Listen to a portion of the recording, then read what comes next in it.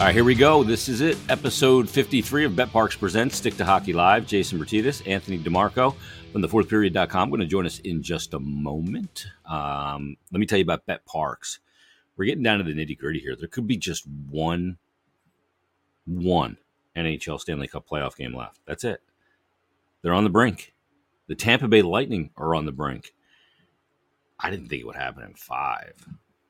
I thought 7, but we'll see what happens. Tampa Bay is going to have something to say, but maybe just one NHL game left. And then you still have baseball, you still have tennis, you still have golf, you still have Formula One, plenty to gamble on. You can still look at the futures in the football and NFL and college football market. All there for you on the all-new BetParks Casino and Sportsbook app. It is now live. Take it from me. It's very easy to use. And for all sports, it's right in your pocket, simple to navigate, simple to get same-game parlays, player performances, points, runs, pitches, no matter what it is, what sport, it's all there for you. Easy, simple to use, and easy to sign up, and faster to win than ever before. And here's a great deal. Whether you're signed up already or you're thinking about signing up, right now, all BetParks users, again, I use the word all, new and existing, can use the promo code JASON750, JASON750, and that will get you a risk-free bet up to $750. Some of the other sites, they go like $100, $50, maybe even $500. Nobody goes to $750. BetParks goes to $750. So again, new and existing users, use that promo code JASON750 and get that risk-free bet up to $750. Terms and conditions do apply. So do yourself a favor. Download the BetParks app today. Check it out, and you will see great info there. You do need to be over 21 and present in Pennsylvania or New Jersey. Gambling problem? Call 1-800-GAMBLER. Let's get to our guest right now from thefourthperiod.com. We talk to him every Thursday, and he joins us on BetParks Presents Stick to Hockey Live. It is once again Anthony DeMarco. What's going on, Ant? Not much, buddy. In my new setup for the next couple months, the joy of moving. So more of a retro feel down here. I don't know if you guys can see it, but way more of a retro vibe where in my new setup, that's for sure. It looks like an episode of that 70s show. That's it. We're just missing the circle. Yeah, you got the bong circle. Yeah, the bong circle. Hey, it's a PG show. No, it's not. Who am I kidding? Yeah. See, a lot of people saw that circle and what are they doing? Why are they always sitting in a circle? They didn't realize that they were getting ripped. Yeah, I remember once I was watching it with my stepbrother who was about 3 years younger than me, which isn't that much. And he was just like, oh my God, I find it so funny how they just sit in that circle and get drunk. I was just like, yeah, it's hilarious. You didn't want to break it though. Yeah, exactly. They're burning. I feel like it's been like the past week, like for so many weeks we've been coming on and going, okay, what's going to happen? What could happen? Barry Trotz, Bruce Cassidy, Pete DeBoer, all these different names, Mike Vellucci, Montgomery. And then all of a sudden, Torts is hired and you get this whirlwind of a week. It feels like 1,000 things happened in the past week where nothing happened prior to that for about 2 months. Yeah, look, we kind of knew that it was fast tracking in this direction for a bit. And, the last time we spoke, they hadn't officially announced it yet. I believe it was just it was kind of official, but not official. And then we have Torts speak over the weekend. Obviously, he has the media availability on Friday. Then he has his private availability at Voorhees on Tuesday, I believe. And it's kind of just been the Torch show. And, like him or hate him or like the hire or don't like the hire, you can objectively say that his initial introduction to Philadelphia and the Philadelphia Flyers has been anything but spectacular. And, I know you got to sit down with him one-on-one yesterday or the day before and tell me about it. Just how infectious is this guy's passion? Yeah, I mean, look, I'll be fully transparent here. He's a guy that I obviously beat the drum for a long time, even going back before they hired AV. He was a guy that I was always I just always felt he would fit here in this city.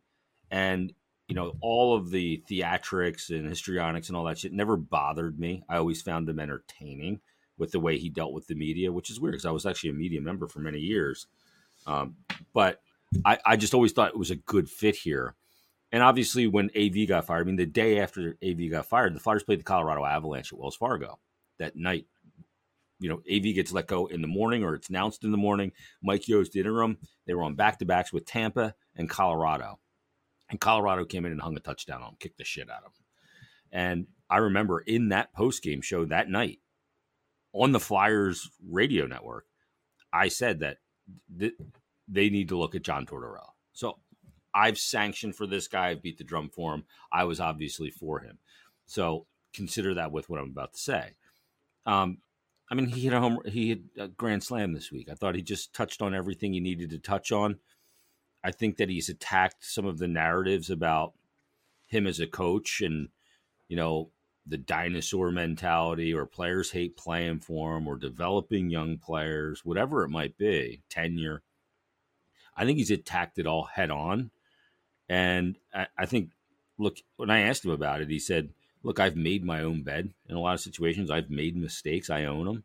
But, it's interesting, Ant, because a lot of people look at him as a dinosaur and they call him a dinosaur. And then Paul Maurice gets hired and they go, oh, good hiring by Florida. Yeah, He's exactly. not a dinosaur, but Torts is. And he is the oldest coach the Flyers have ever hired at 64 tomorrow. But, I mean, to me, in talking with him both in my one-on-one conversation, which everybody can see in the interview I did with him, or just talking to him off the record, I spent a good amount of time with him on Tuesday. Very progressive hockey thinker. There's no dinosaur thing going on here. He has constantly been evolving and changing. And I thought, we talked about a lot of different things philosophically about the game. And I found a guy that's very progressive in his way of thinking about the games, not in a dinosaur approach at all. So I thought that was really refreshing. I think his candor and his honesty is something that this team and this organization really needs. And the fact that he was able to say in his first media availability that he would like help to aid on the offensive side of the puck and on the power play, and really want to get an assistant coach to delegate all of that to, even like by the sounds of it, more of like an associate coach as opposed to an assistant coach. I mean, for a coach to say that and basically say, like, yeah, this is not my cup of tea. I want someone there to help me. And especially a coach that is kind of locked at the hip with this narrative that he's old school and players hate him and he burns out fast. Controls everything. Yeah, control freak. I think he squashed a lot of those thoughts. And look, I mean, I'm not going to lie. I'm not as, let's say, balls deep in this hire as, let's say, you are. I was more on the neutral side. I was just like, okay, we'll see how it goes. But I got to say, he swung me way more in the positive direction because of it. Yeah. And then, when I talk to people with the Flyers and they say, like, wait till you see his passion. And then I see his media availability the day after he was hired, or the same day. I forget how it eventually fell on the official side of things. I said, yeah, I could see why this guy was the one that really jumped off the page. And like, look, we know that they really wanted Barry Trotz, but like I said last week, I kind of spoke about it on my podcast yesterday, is like, do you want a Barry Trotz who had one foot out the door? Do you want a Barry Trotz whose mind was eventually getting into management? Do you want a Barry Trotz who only took this job because he became the richest coach in NHL history? Yeah. And I think these are things that really maybe started to swing the ball in Tortorella's court. And look, that's not to say it was between Torts and Trotz, DeBoer, Montgomery, all Vellucci, all these guys that you rattled off, but it sure as hell felt that for the last month or so, it was kind of a 2-horse race between these two. Yeah, it seemed like a fait accompli. It was either one or the other, or maybe it was Trotz and then it was definitely Torts. But you can see, though, like you saw it too, like since he's been introduced, you can see how how Torts can win a guy over in the way he presents himself. You know what I mean? Like you can just I thought it was really interesting because I asked him too about how he's evolved as a coach. And he said that, earlier in his career, because I think we overcoach because we want to control everything. And he's right. Like when the 3-on-3 came in, the spirit of the 3-on-3 was there. Then the coaches got their hands on it and ruined the 3-on-3 overtime. right? By controlling it and pulling the puck out and all that bullshit. It wasn't just up and down frenetic hockey of creativity and high flying skill. But he said that I used to try and control everything, and I've had to let go of trying to control every element of, hey, you didn't do this perfect. You didn't forecheck the right way. You didn't defend the right way. You were slightly offline, being on the right side of the puck, all of those things. He goes, because I got to realize, like, yeah, I played the game, and I played the game at a substandard level, never made it to the pros. Like, this is Tortorella talking. How am I supposed to tell guys in that position that have all this skill in the world how they should react on the ice in a fluid game when they have all that skill? Like, he's like, I've never had that skill. How can I, almost tie their hands? So he said, I letting go and just building up the character and building up, what you need to do. And there's going to be mistakes, and accepting that, and also accepting the consequences of mistakes. But he goes, I had to relinquish control, stop trying to control everything, which is why he said, he'd have super long practices before because he wanted to control everything through repetition. Now he's like, I got to get the same amount of work done. I just got to do it in 45 minutes. By being prepared and those things. Kind of like a law of diminishing returns, right? Eventually, and the less is more approach. And I love that part of Tortorella, that he's been able to pinpoint where he's messed up in the past. And I believe he also mentioned in his media availability that, he mentioned a give and take, that he'll let you be the creative with the puck, but when you don't have the puck, you have to play the right way. Yeah. And I think that's a really cool way and a cool standard to set with your players, that, like, look, you could do whatever you want with the puck if you're Mr. Creativity. Luckily or unluckily for the Flyers, they don't have a lot of guys who are overly creative with the puck. Yeah. But let's say you do, and let's say Konechny takes that next step, or Farabee or Frost, those guys. Frost is like the big one for me that I'm really curious to see how it goes, because it felt like Mike Yeo was working directly with Frost for like almost the entirety of his tenure as interim coach. And so much was about play away from the puck. Exactly. And, I stand by, like, as we take a quick sidetrack on Frost, like, I stand by that, like, he only has a fit on this team if he's playing center. For me, I don't think there's another need for another middle of the road winger. He needs to be a centerman. Yeah. So it's really going to be interesting how he plays away from the puck with John Tortorella. But if John Tortorella says, hey, you do whatever you want with the puck, you create offensive opportunities down low, you'll get your time on the power play, but when you don't have the puck, you better be back checking, better be in the right position. I'm curious to see how it's going to go. And maybe a coach that's just so transparent and is so honest will fit that way better than, let's say, a guy like AV, who probably wasn't the best communicator in the world, or a guy like, let's say, Mike Yeo, who really wanted to correct how this team played systematic wise and maybe did it in an overcorrection. Yeah. So maybe you get a guy like John Tortorella who comes in and is kind of like the best of both worlds. Yeah. And like, to go to your point before too, mentioning you got to find the right power play guy. Like, they're keeping Kim Dillabaugh here, the Flyers goaltending coach. He's a good relationship with Hart. And Tort said the other day down in the locker room on Tuesday, said, I don't know shit about goaltending. They got a guy here that does, and the relationship's good. And so much of the goaltender dynamic is that relationship and trust. So he's going to be staying. You and I were texting last night. I was talking to Bill Meltzer about it as well, about Andrew Brunette. Chuck hired him in Minnesota as his first assistant coach gig. Is he going to be leaving Florida? I would imagine he leaves Florida. It's a weird dynamic. That situation was weird. That situation was handled weird. He's going to look for another head coaching job, I'm sure. But if there's not one there available to him, this won't be one that makes sense. I mean, just if you're trying to woo him, just have Mike Sullivan call him. Because Mike Sullivan worked under Torts for 7 years. And you can see the elements in Mike Sullivan, the way he coaches, of the influence of John Tortorella.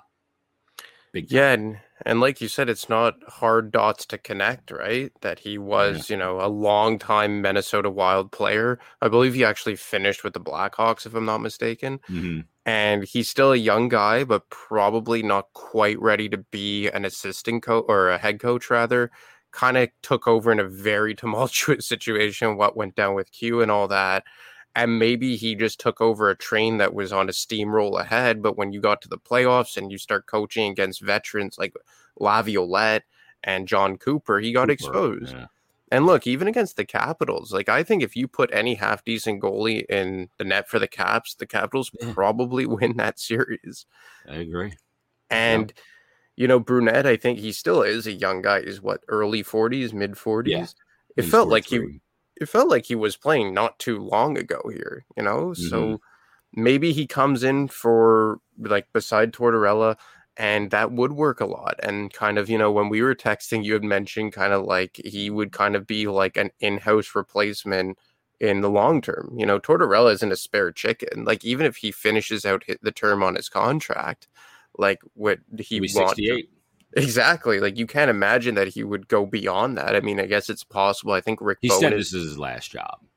Yeah, so there you go. It's not and I think it would be kind of cool for the Flyers to have an in-house replacement already at the ready, because the last time they did that was Berube, and he lasted less than 2 full seasons. Yeah. So, and beyond him, you have to really go back to John Stevens, who really got a long tenure as an in-house replacement.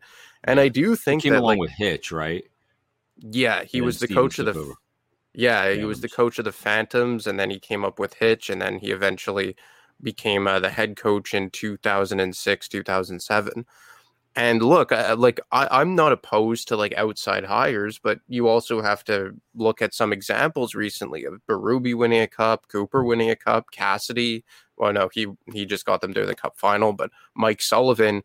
A lot of these last coaches came from within their respective organizations. Yeah. I think the last outside hire to actually win a Stanley Cup was Barry Trotz with the Caps in 2018. Yeah. Now, look, it's not a one-size-fits-all system. It really depends. Even Chief in St. Louis came from the AHL affiliate.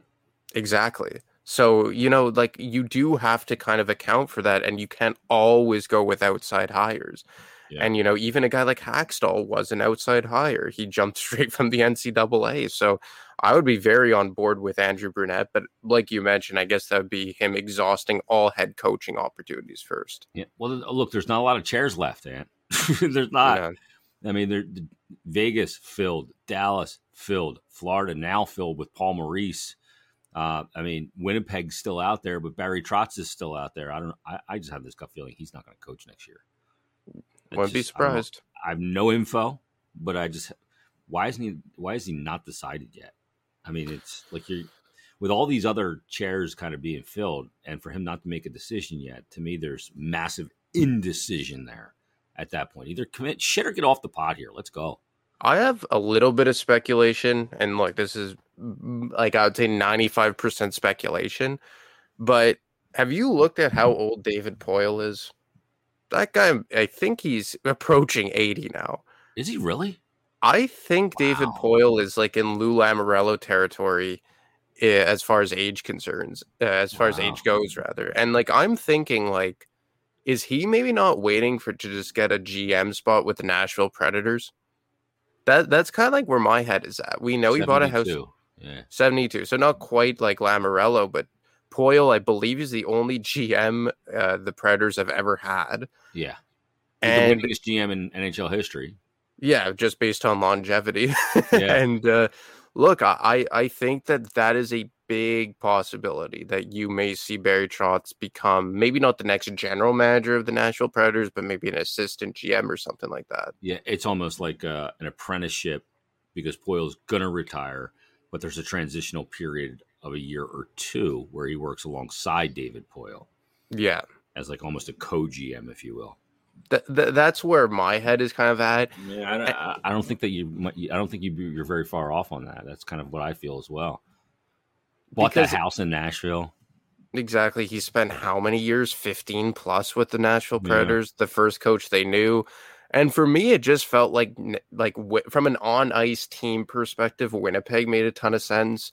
I know that Darren Dreger had reported that he has an elderly father who still lives in Manitoba. So, I mean, I thought that would be a good fit, even from a personal perspective. Obviously, Cheveldayoff is another guy who you would assume that maybe sooner rather than later is no longer the GM with the Jets. He's been there since the organization moved back to Winnipeg.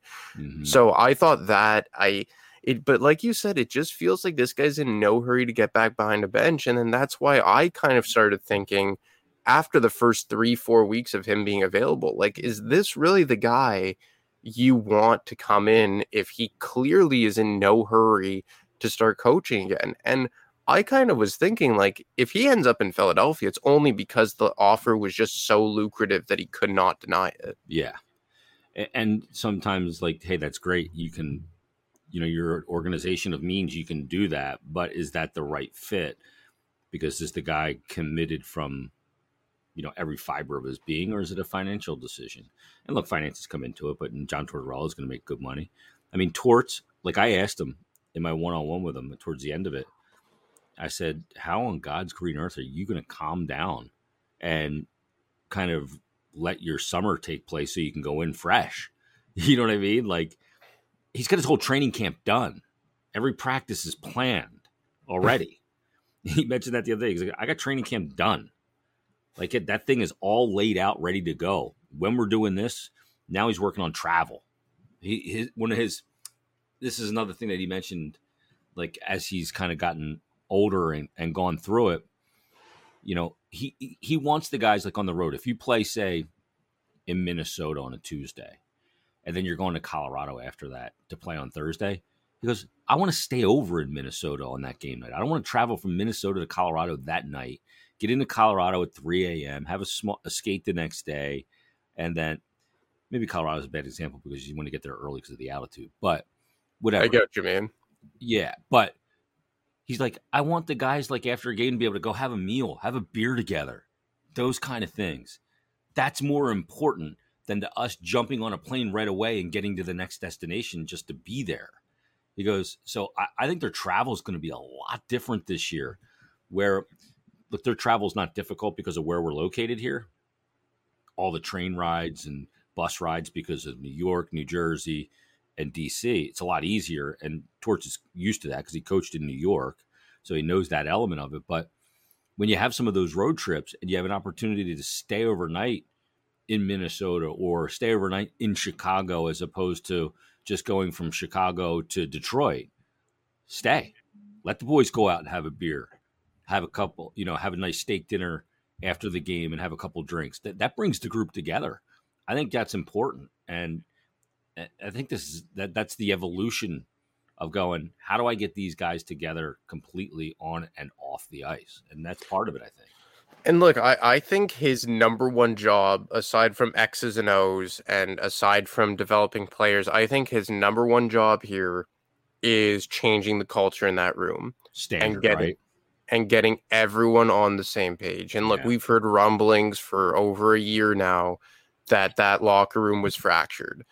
And the other part of that word, fractured and splintered, to use both those words a couple times this week about the locker room. And if he knows that, that means the front office knows that. And I think he, from that perspective, is the best guy for the job. And I think it's a big plus that he's coming in and one of the guys who, maybe not a favorite for the captain, but certainly one of the new leaders of this team, Cam Atkinson, is a massive fan of Torts. And I think that he's going to have a really, not a big task, but more of a significant task because of how important it's going to be to get these guys on the same page.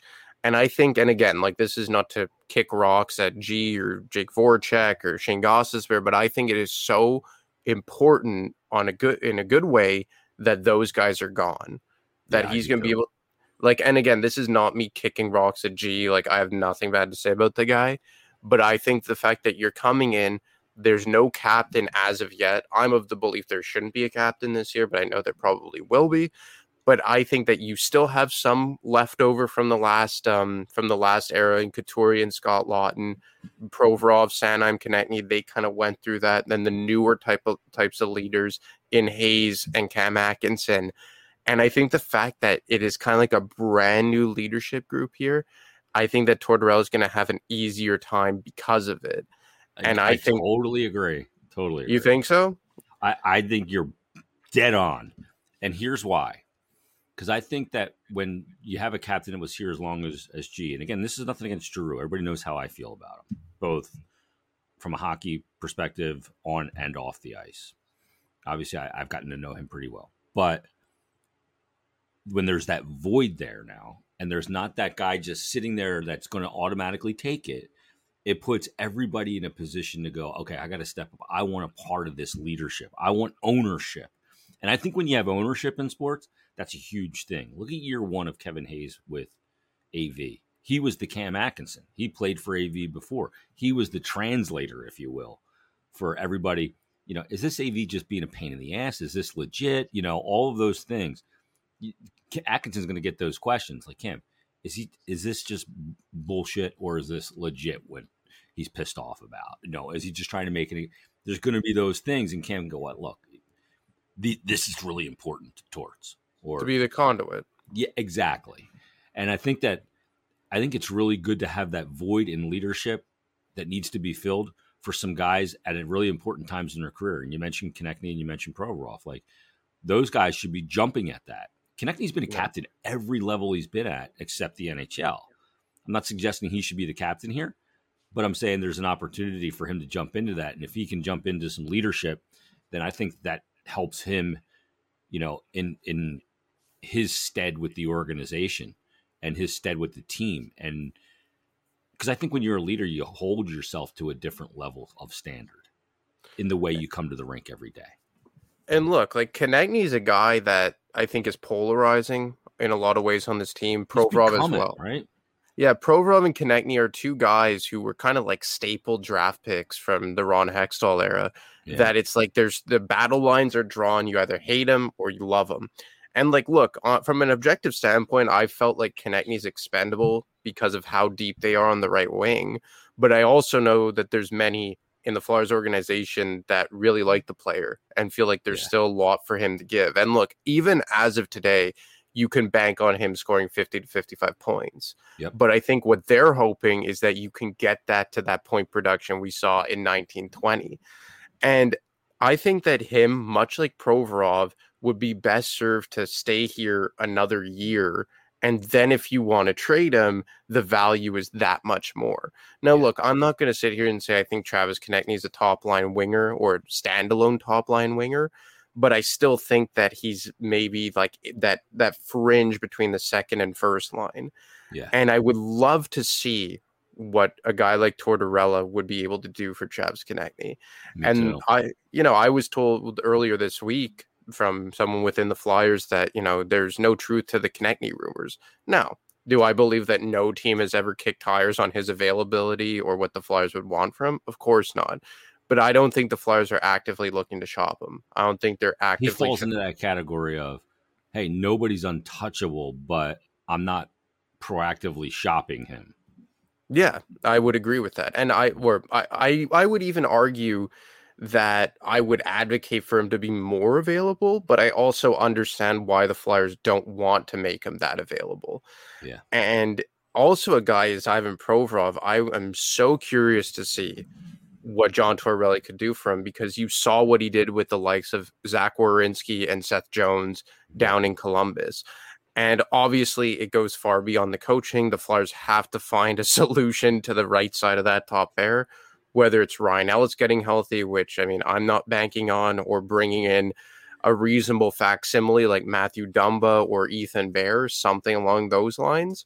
But I mean, all I'm going to say is that these are two players that obviously have become very polarizing, have struggled respectively at times over the last year and a half, that I think are going to be big benefactors of John Tortorella. Yeah, and that's the thing about Torts too. He's been a guy that's always developed talent, and in this situation, he's been developing some young talent. Whether that's, you know, Noah Cates, who I think he'll like a lot, Joel Farabee taking him to another level, which I think I would really like Farabee a lot.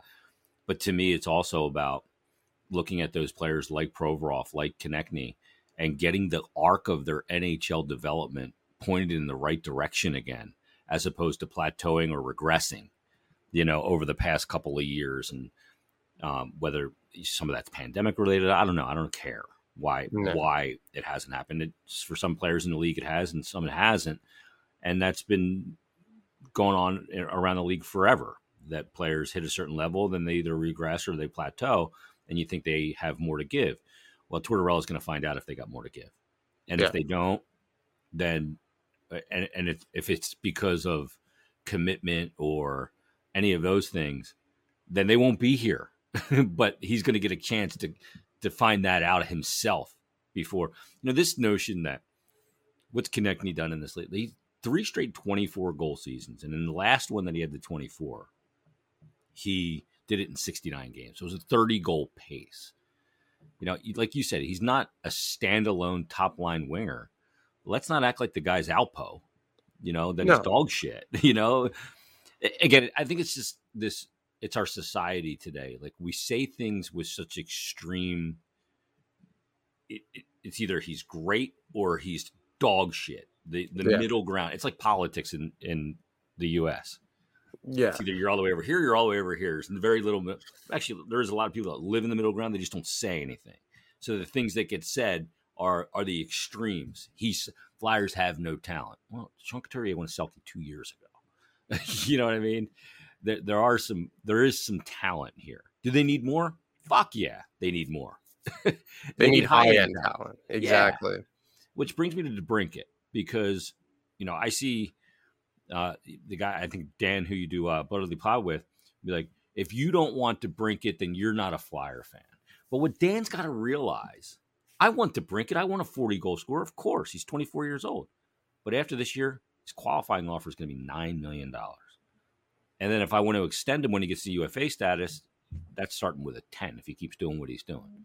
He's a winger. I have to consider all these different elements too, that, hey, I got some aging centers on this roster. I don't have great organizational depth when it comes to the center position. He's a winger, an undersized winger. Yeah, he does something that I need, which is score. But it's not just this slam dunk. I got to figure out all the salary cap ramifications of this. I got Sanheim coming up on UFA status. I got to figure out what I'm doing there. I got Carter Hart that's going to be coming up on UFA status. I got to figure out what I'm going to do there. Farabee, all these pieces. There's way more to just going, hey, if you don't want this guy, then you're not a true fan. Well, look, I would be all in for DeBrincat. He is that high-end talent. He's a young player, but with that money to attach to? Look, I mean, because you have to ask yourself, Jay, it's just like, who else on this team is going to be a $9 to $10 million player within the organization too? Like, even if let's say I have a problem just kind of going $9 to $10 million on a winger. That's a good point, and that's why. Issue. And that's why I'm center. Fuck, I'm in. Well, that's it, because you have to say how many $9 million wingers are there in the NHL. You have Kucherov, you have Marner, you have Ovechkin, Panarin. You're going to have Gaudreau, and he's another guy. He kind of falls into under the same umbrella. It's like, do you want to pay a winger $10 million and an undersized winger at that? Yeah. And in the case of Gaudreau, you're not going to be giving up assets to bring him in. Yeah. But, you're going to be backing up the Brinks truck for a guy who's going to be 30 years old in a year from now. Yeah. So, I mean, in the case of DeBrincat, like, I want Alex DeBrincat for sure. But, I asked one of my sources yesterday, and they said, we don't have the assets to trade for him. And I disagree with that. Yeah. Because I didn't take it as we don't have the assets in the way of, like, if we couldn't put together a package. I took it as we know what other teams are putting together and we're not willing to go there. So teams are going too far. I think we kicked the tires with Chicago on him, but you're going to have to give up a lot. And the thing is like we're seeing now with Pierre-Luc Dubois, which I think Freeds reported last night. He wants to get to free agency. It's not till 2024, but still, like, if I give up this huge package and he just decides he wants to get to UFA status, there's nothing I can do. And I get 2 years of the player and I'm kind of left in the lurch and I don't have any of the assets that I gave up, whether it's the 5th pick and Farabee and something else. I don't know, but yeah. And I think that's what he, like, my source meant was that, by we don't have the assets, I think they meant, like, we know what teams are going to put together for him. We know that they've kicked tires. TFP reported that.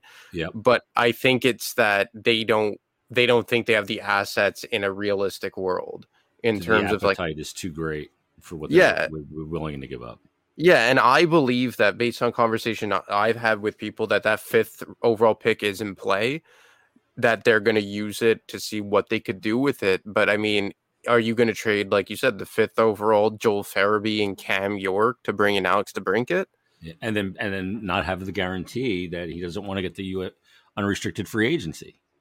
Yeah, and that's why, and we discussed it on our podcast yesterday with Anthony Sanfilippo, and I said, like, based on all these, this entire situation between what you would have to trade for DeBrincat, what's he going to command as an RFA, all that, would you rather do that, or would you rather go after Johnny Gaudreau, who would just cost you in the way of cap space? Yeah. So I'll flip that question. I can't go after Gaudreau either, though, because I don't have the cap space. Even if I'm able to move JVR, I don't have this dearth of second round picks to move players around right now to sweeten the deal because I traded the second round picks. So that's part of it. And then the other thing is, yeah, they can buy out Lindblom, and I think that there's a real good chance they do buy out Lindblom. I know this is like one of those things that people like don't want to talk about because of what Oscar went through. But let's just park what Oscar went through and what we think of him as a person and the courageous battle he had. Let's park that for a second. From a hockey standpoint, it probably makes a lot of sense for the Flyers to buy out Oscar Lindblom. Big time. Big time. And, we've gone over it that if you check it on Cap Friendly, they would actually save more on the cap than his AAV this year. They would save 3.33, and then the penalty in the following year would only be $200,000, $666,000. And look, like you said, if we're parking what he went through and what we all think of him as a person at the door for just a second, he has not been good the last 18 months. And not commensurate with that salary. No, not at all. Fourth line player. And look, even we have to also realize, Ant, like, he may never get back to that player that we thought he was going to be or that he was trending to be. His body went through a ton. He may never get back there. That sucks for a young guy to have his career and, the potency of his career derailed because of that. But this is a bit like, if we're just looking at this from a business standpoint, the pieces got to fit. And the thing is that I think when Chuck Fletcher gave him that contract, $3 million for 3 years, I think it was kind of out of goodwill. Like, let's be honest, you only had a 30-game sample size of Oscar Lindblom playing as a top 6 player. Yeah. And I know that we had fond memories of that, but he only had 18 points in 30 games? He wasn't was team. That's the thing. But it's like, it was 30 games. Would he have been leading the team at the end of the year? And still wasn't a high number. So I would say that, the Flyers kind of paid him in advance, kind of like an investment. And to this point, the investment hasn't worked out, which is okay. Hindsight's 2020, obviously, but I don't blame Chuck Fletcher for giving him that contract. What was it, 2 years ago? Yeah. But now when you look at where the player's at, what a guy like Noah Cates has been able to provide for you, how important a guy like Scott Lawton has become, and those are probably his 2 best comparables on the roster right now as bottom 6 left wingers.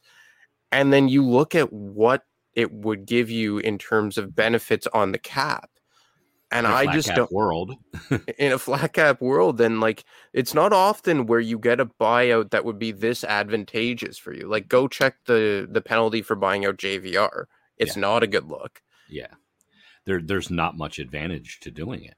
There just isn't. For JVR, no. And look, they want to move him, but I don't think anything's close because they would have to pay to get rid of him. I think that they will move him eventually, but I think what they're trying to do right now is trying to exhaust all their options on trying to give up the least amount of possible for JVR.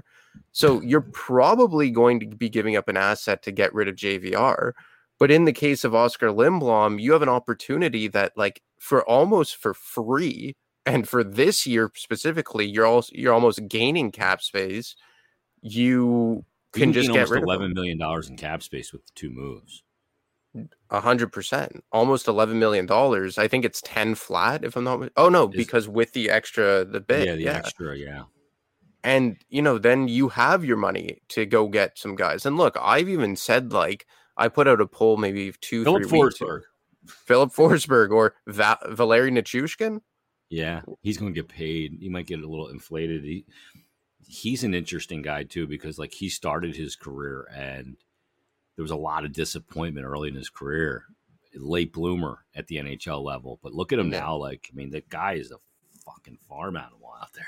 Bought out by Dallas. Yeah, he was bought out. And I always liked the player. I like his size. I like his versatility that he can skate. He can play either wing. Like I threw this out on Twitter a few weeks ago. Like assuming the cap hits are more or less the same, would you rather Johnny Gaudreau or would you rather Nichushkin and Nick Paul? Yeah, see, it's the 2-for-1 thing again. You know, I solve multiple problems with the two, but neither of Nick Paul or Nichushkin give me the fear of God when he steps on the ice. Exactly. And that's what Johnny Gaudreau brings. But then again, you're right. Are you willing to pay $10 million a year for a winger who will be in his 30s for the lion's share of the term? Yeah. See, this is where Philip Forsberg gets really interesting to me. You know, because like the size, like you know how I love big up the middle, the way you build a team. My philosophy, and Forsberg plays the wing, but I mean he gives you a lot of size up front, and he plays a heavy game.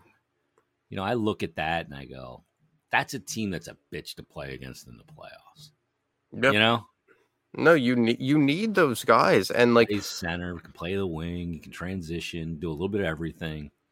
Well, this is why, like back when he was available in January of 2021, I wanted Pierre-Luc Dubois because he's a big guy, he plays down the middle, and was still young at the time, still young now. Obviously, a lot has changed that he wants to walk to UFA status, but like there's just not a lot of opportunities to add big level centerman in the NHL. And I like Couturier, I like Kevin Hayes. Frost I'm not sure yet with, but he did show some promise at the end of last season.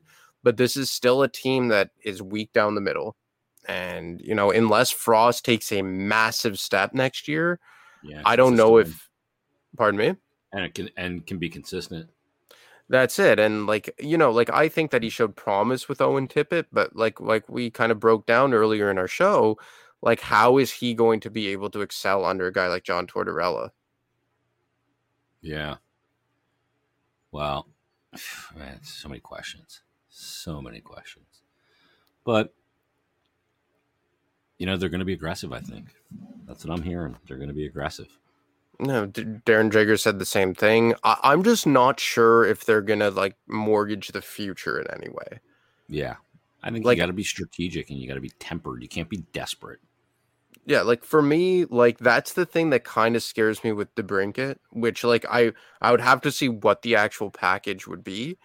But I think that based on the text I got yesterday is kind of like we know what it's going to cost and we're not willing to go there with our assets. Because I think it's going to be like a Cam York. Do you want to give up a Cam York when there's so much uncertainty surrounding Ryan Ellis? Do you want to give up a Joel Farabee when, he's arguably been your best draft pick as far as first rounders go and as skaters go in the last 5 years?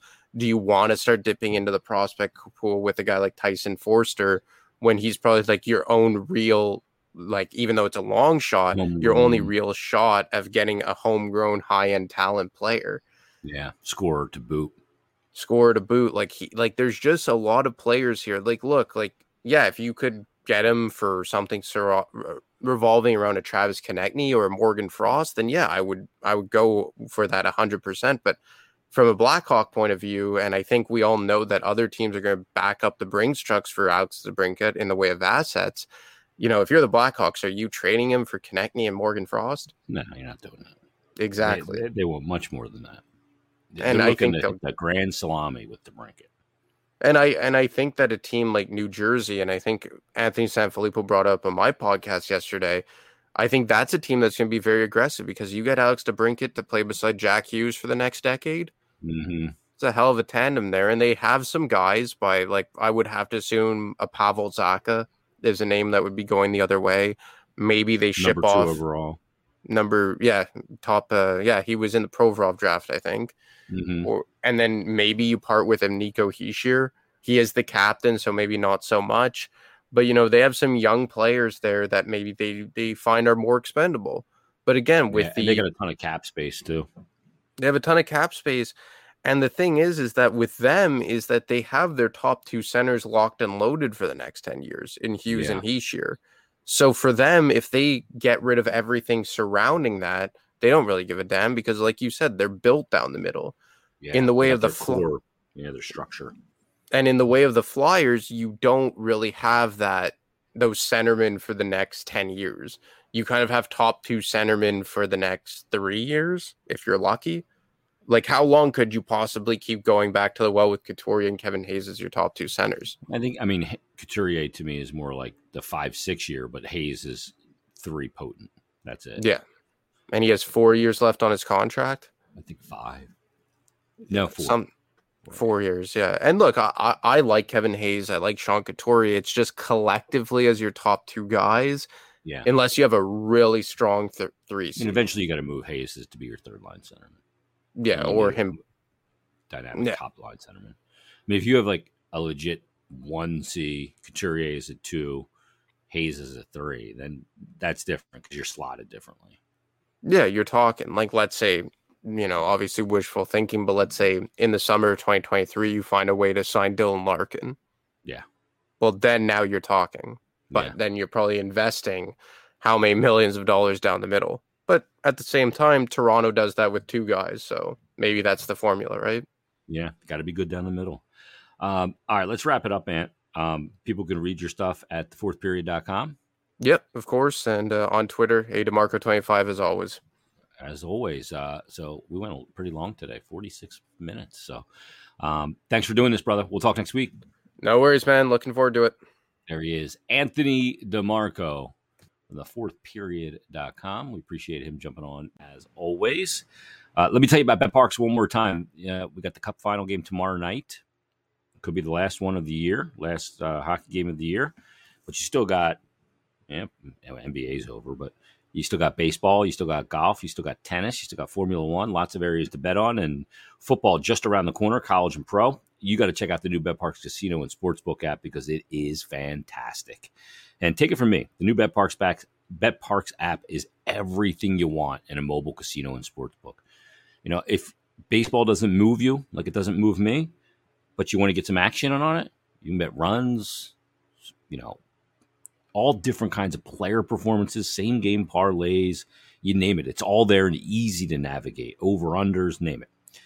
Easy to sign up, easy to use, fun to use, and faster to win than ever before. And right now, all BetParx users, everybody, new and existing, can use the promo code JASON750, JASON750, and that's going to get you a risk-free bet up to $750. Again, that's for new and existing users. Some terms and conditions do apply. JASON750, and that'll get you that risk-free bet up to $750. So download the BetParx Sportsbook app today. You're going to love it. It is fantastic. You do need to be over 21 and present in Pennsylvania or New Jersey. Gambling problem, call 1-800-GAMBLER. All right, that's going to wrap up episode 53 of BetParx Presents Stick to Hockey Live. We're back next week with another episode as we inch closer to the NHL draft and much more.